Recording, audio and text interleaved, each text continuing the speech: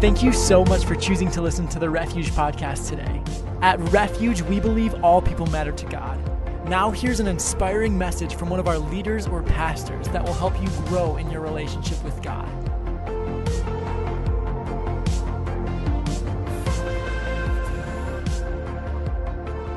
Well, good morning, church. So great to have all of you here. My name is Matt Malik. I'm the lead pastor here at Refuge, and we're so blessed that you could be with us this morning. And as you have just heard, we're beginning a brand new series, which I'm very excited about.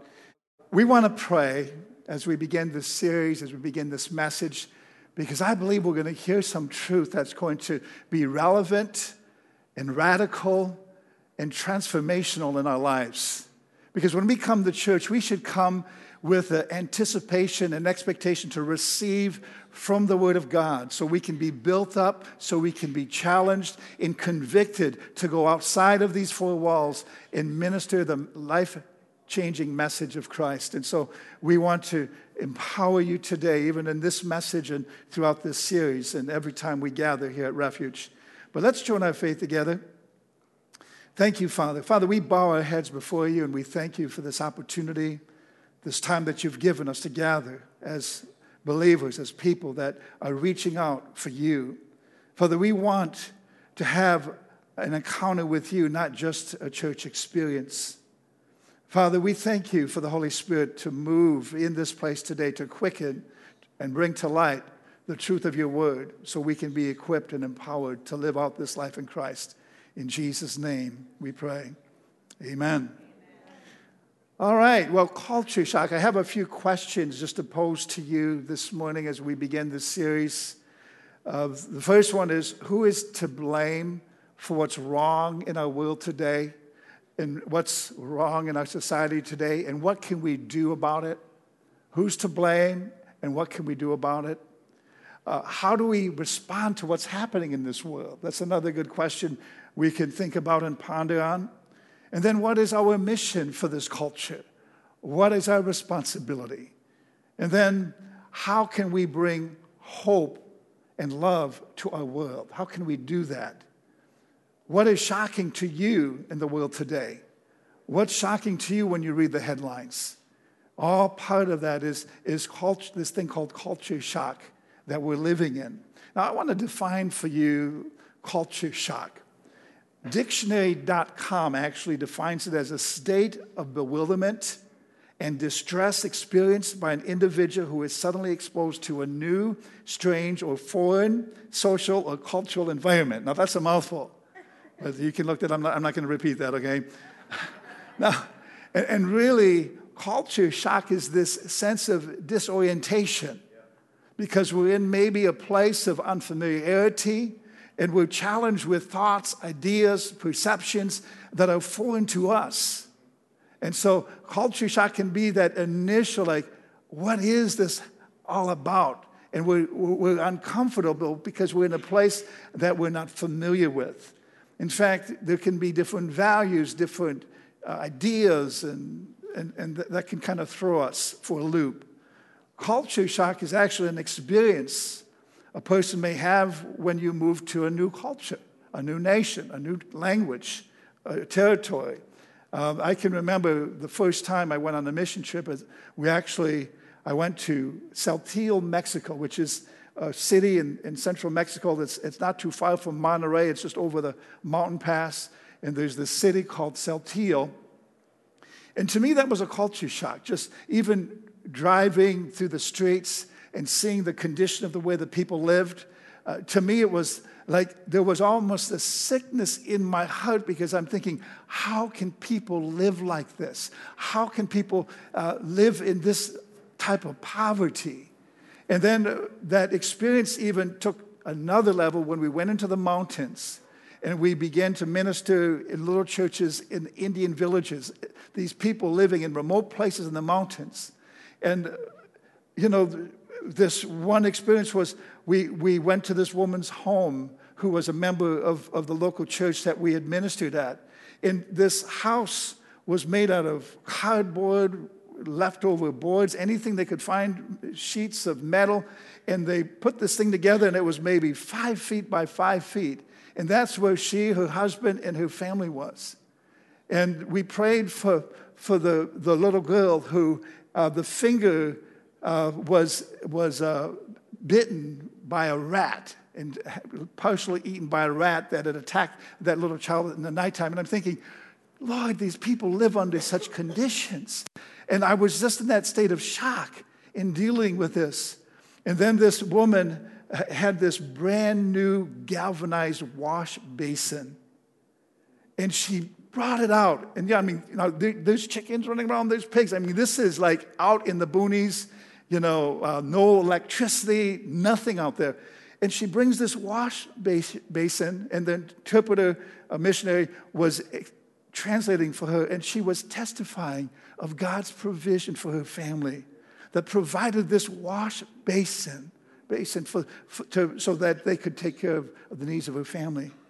And I was thinking, Lord, I'm so ungrateful and so unthankful. We've been so blessed in America. We have no clue to how the rest of the world lives. And so to me, that was a culture shock. And that changed my life because going into other third world countries and doing missionary work in Africa, we've seen deplorable situations and conditions. But yet we've also seen God moving in the hearts of people that love Him and are thankful for Him and appreciative to what they have. So in this series, we're going to look at the dynamic of culture shock, but we're going to examine Bible stories of men and women who shocked their culture. So there's a twist on this, because you can be shocked by the culture, or you can be someone that shocks the culture. Okay, so when we talk about culture shock, what can you do to shock this culture? And so we're going to start with a man called Noah, and when we talk about him, we're going to see some dynamic things that he did in his simple faith and obedience to God. And we want to look at these individuals that shocked their culture because they were not willing to be conformed to the world system, but they allowed God to transform them. And see, if we're going to shock our culture, we need to be willing that God wants to use us to transform the culture, to make a difference, to change what's happening, okay? And so we need to look to the Word. And I want to share this with you because the Bible is so important. My encouragement to you is to read it every day. And don't just read it, study it, and make the Word a part of your daily diet. And Jesus said, man shall not live by bread alone, but by every word that proceeds from the mouth of God. We grow spiritually when we spend time in the Bible, okay? Now, and I just want to share this because as we look to the Word, you need to realize that the Word of God will never make you feel good about your sin, but it will cause conviction about your sin, and it will give you the answer to break free from your sin. You see, so many people are looking for a message that will just agree with them and make them feel good about where they're at with their life. But the Word is going to confront you in your lifestyle to bring forth change, to bring you to a place of conviction so that you can come to a place of repentance. And to repent means you change directions, you change the way that you're going. And we need repentance in America. As a nation, we need to change the direction that we're going. And I believe that many are turning to God, and many are repenting and beginning to allow God to use them. And they will be those that will shock this culture. And so I want to lead you to a key verse that we are going to be sharing in this series. It's found in Romans 12:2. Romans 12:2. And I'm going to read this in two particular translations. The first is the New International Version. And I'm going to read the first part of it. It says, do not conform to the pattern of this world, but be transformed by the renewing of your mind. So instead of being conformed, we're to be transformed. We're transformed as we renew our mind to the Word of God, when we begin to think in terms with the truth, the way God wants us to think from His perspective. This book is God's perspective delivered to you in print, in the form of print. So we can come to know and understand the heart, the mind of God, His desire for you, And so we can embrace that for our own life, which the Word has the power to transform your life. The Word has the power to change you into the person that God wants you to be. So you can't do it apart from the Word. There's too many self-help efforts by people that are trying to change their life apart from God and apart from His Word. We can't do it, okay? Now, through this transformation process, we are called to transform our culture and society.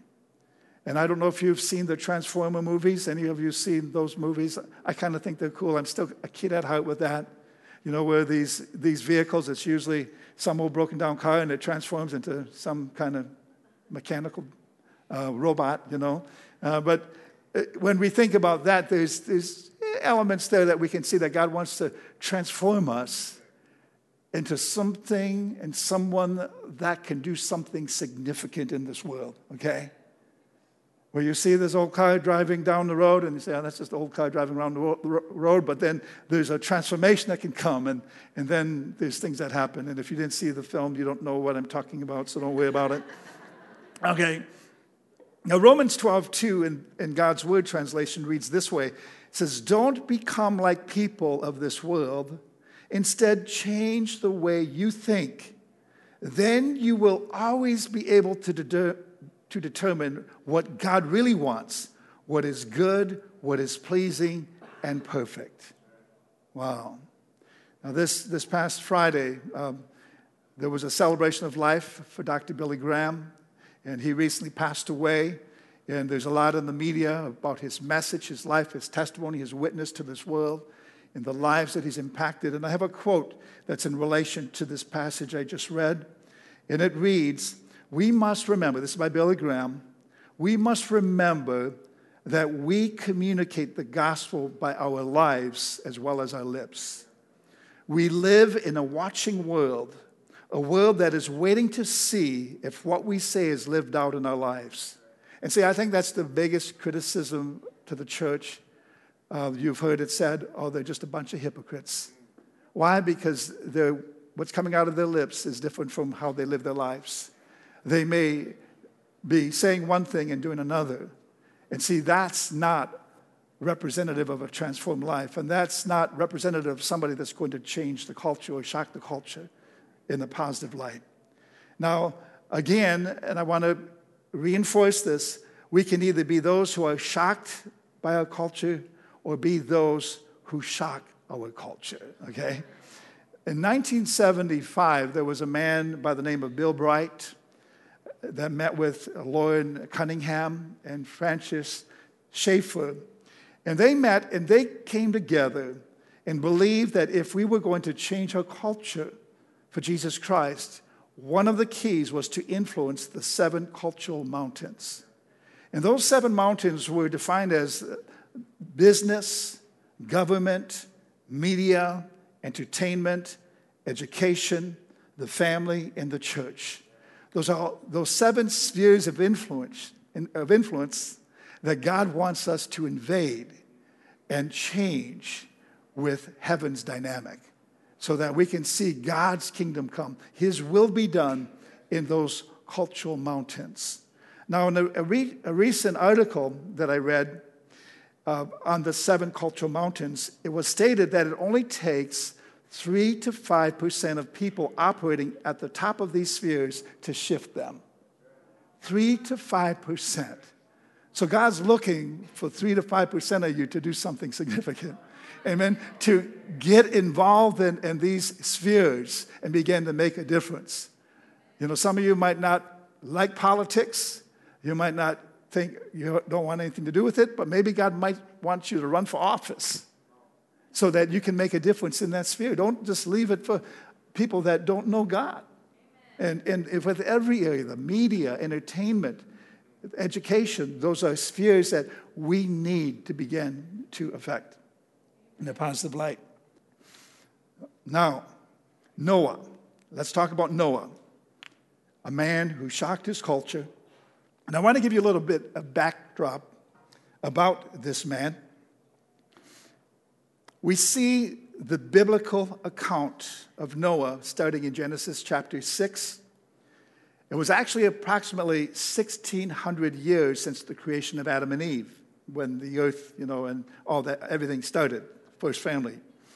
And the depravity at the point that he was alive and the ungodly lifestyles of the world at that time was enough to cause the Lord to come to a place of regret, to actually regret that he had made man. We see that in Genesis 6:6.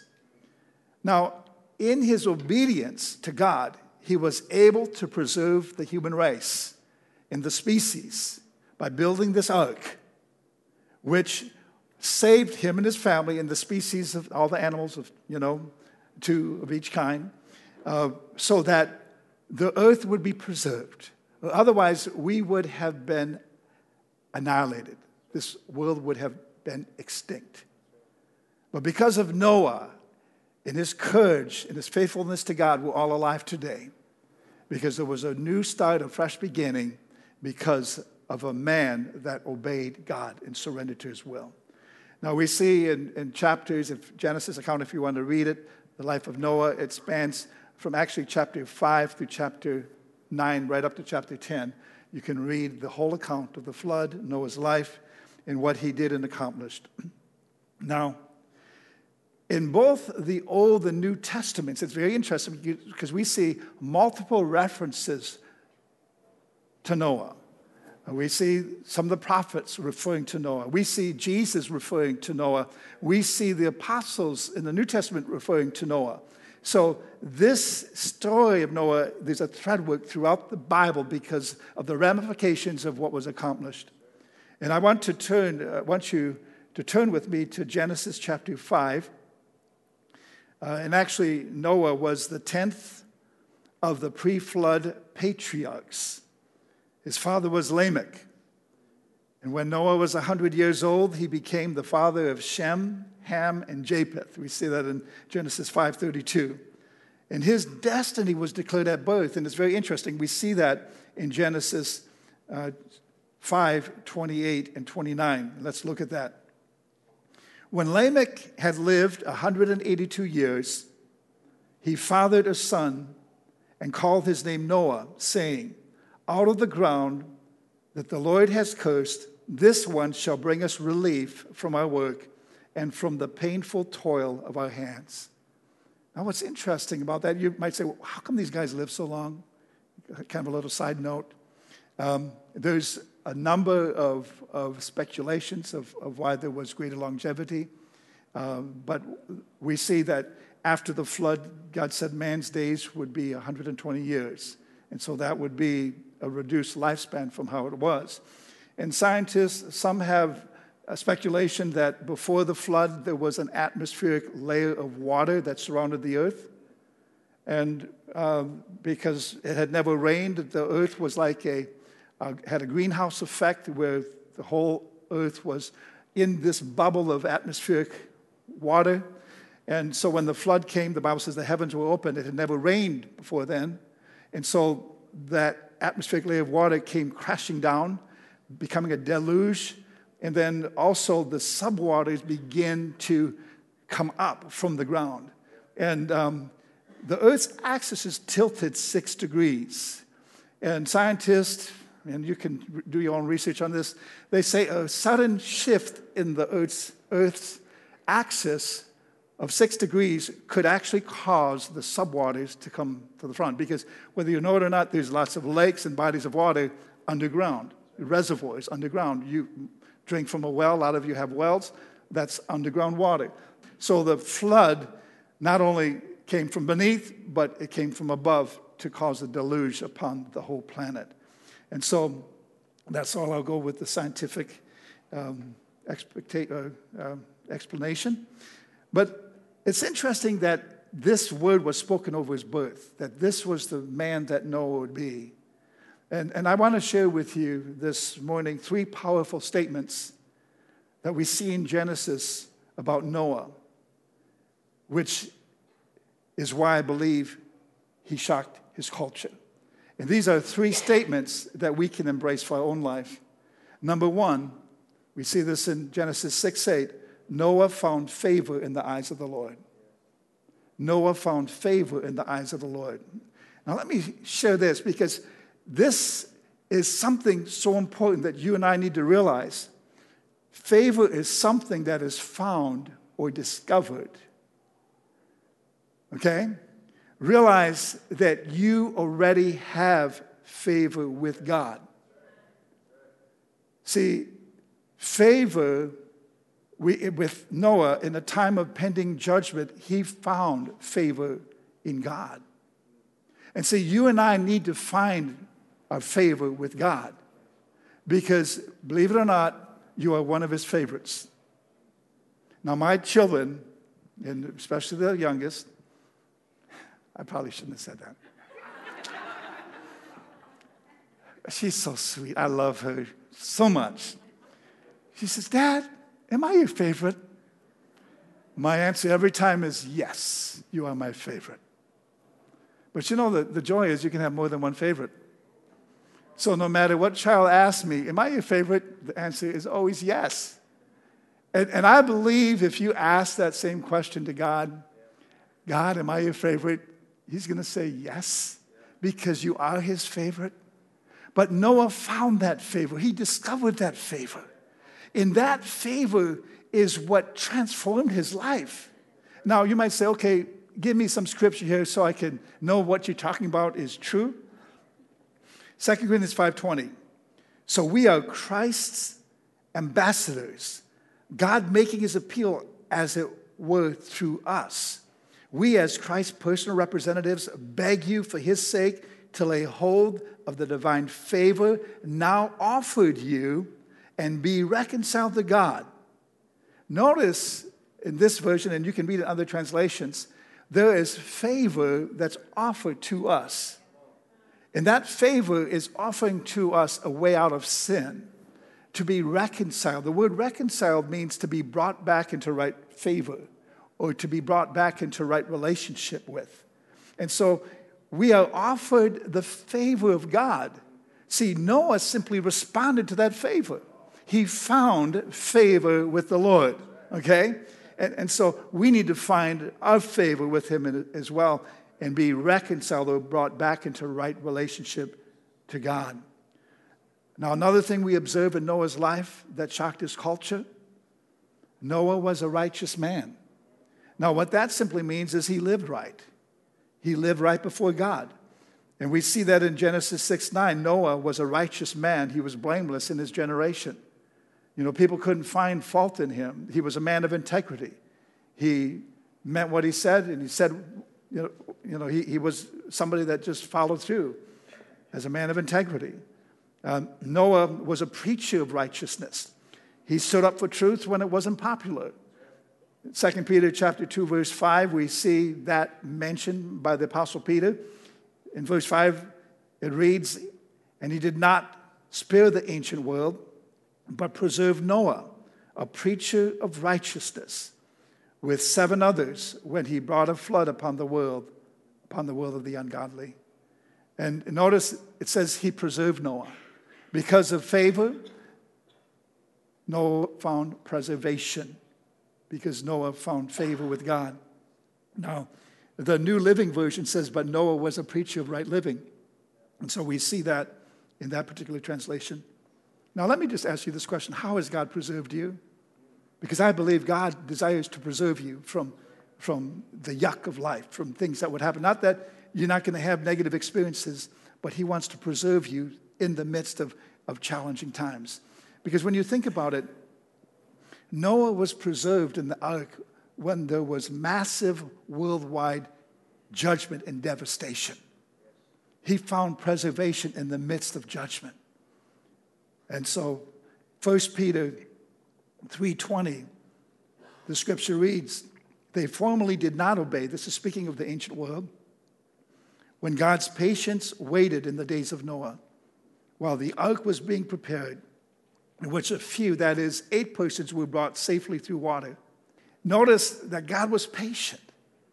He was patiently waiting for Noah to accomplish the task of building an ark to preserve those who he was going to use to start all over, a new world. Now, just as Noah, guess what? He preached. He told people about the coming judgment. He was a preacher of righteousness. For 100 years he preached. In his spare time he built the ark, okay? That was probably his full-time job. Because I'm sure people came around saying, what is this guy doing? What is this thing? And so everyone that would come and inquire, he would preach and share the truth about the God of creation. So just as it was for Noah, it's our job to tell them. We are responsible for this generation, to warn them of the coming judgment, to tell them of the urgency of the hour.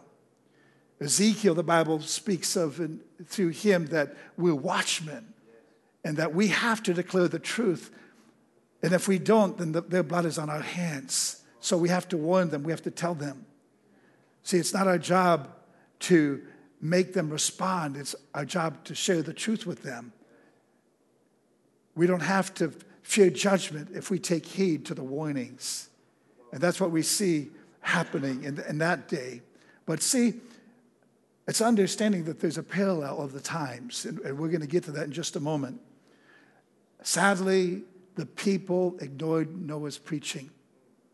He could have been a very discouraged preacher, not having any converts except for his own family. And see, there's a message right there. He took his family with him. Noah's message was one of repentance, warning the people of the coming judgment. See, when you hear the word of God, you shouldn't feel more comfortable with your sin. You're supposed to feel conviction. You're not supposed to feel comfortable about your sinful life. You should feel conviction enough to repent. And so God wants to change you. He wants to transform you. But there comes this response on your part to allow him to do that. When you hear the word of God will change you and let it bring that conviction. So what else do we observe in Noah's life that shocked his culture?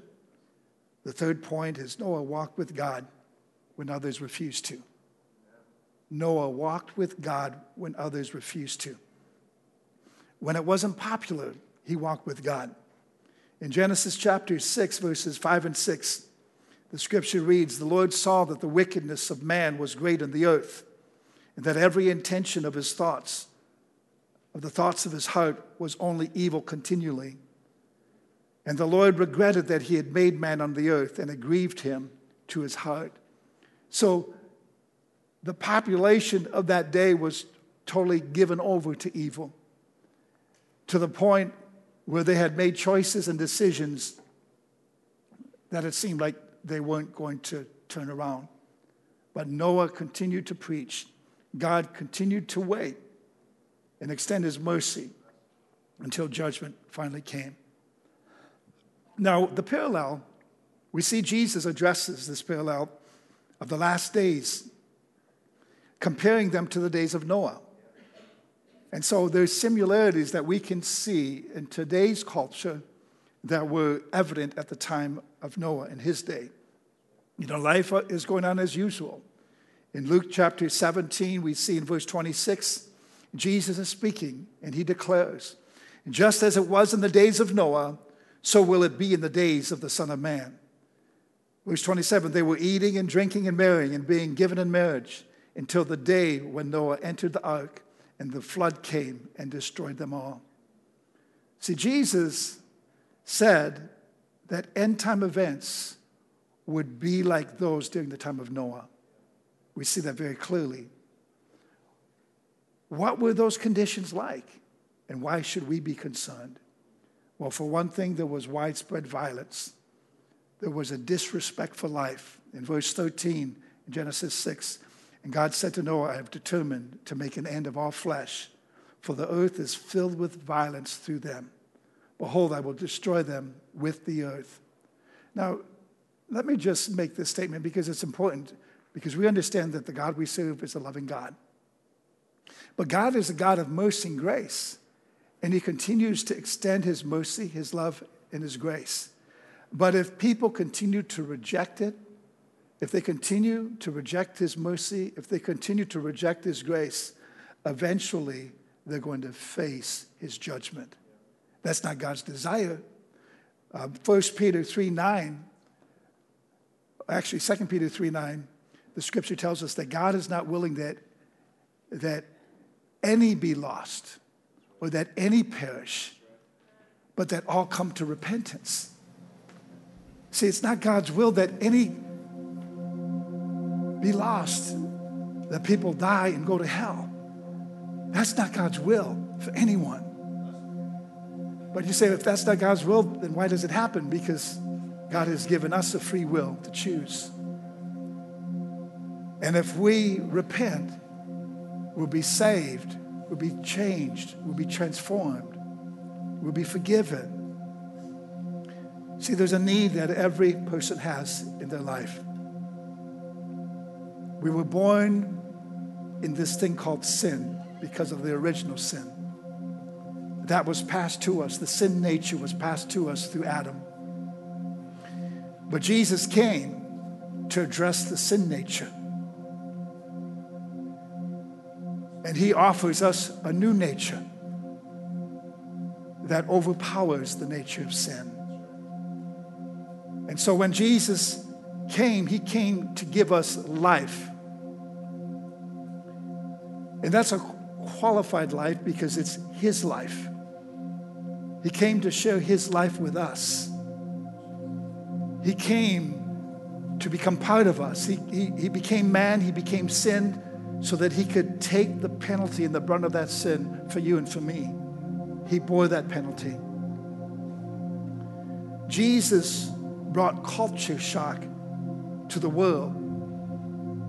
He not only shocked the culture of his day, he continues to shock the culture of every generation, including ours.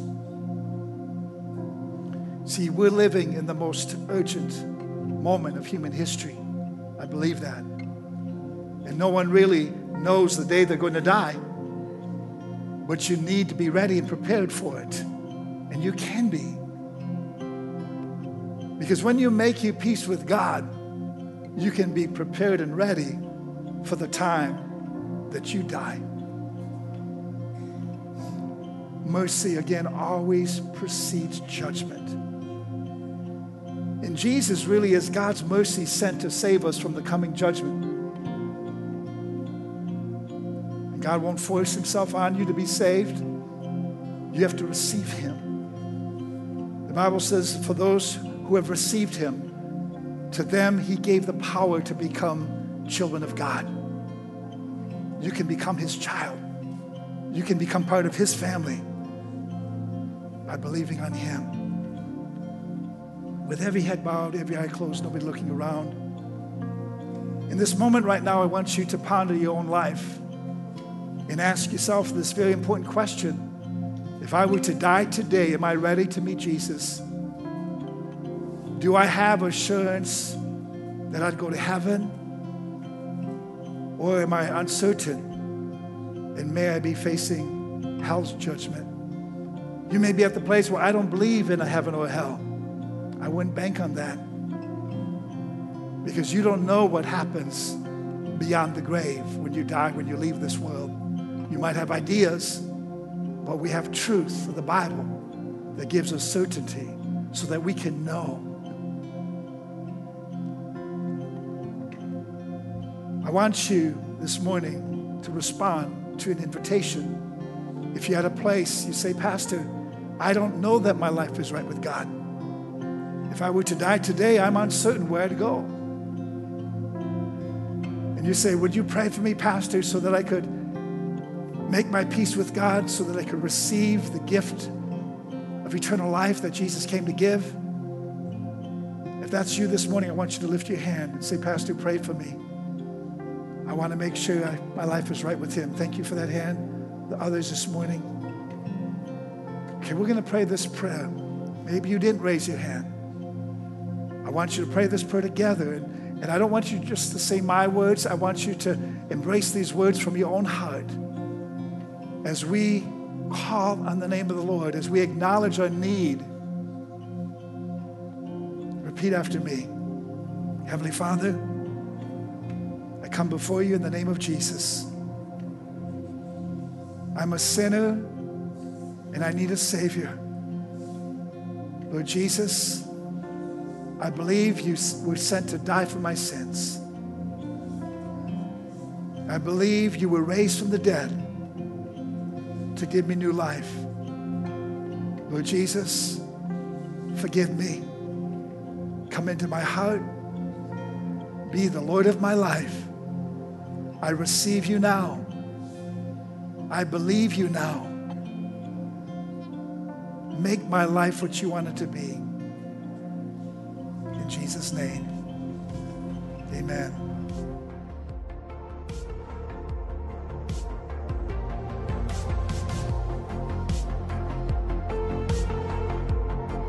Thank you so much for listening to the Refuge Podcast. To find out more information about who we are and to listen to more inspirational messages, you can visit us online at wearerefuge.net.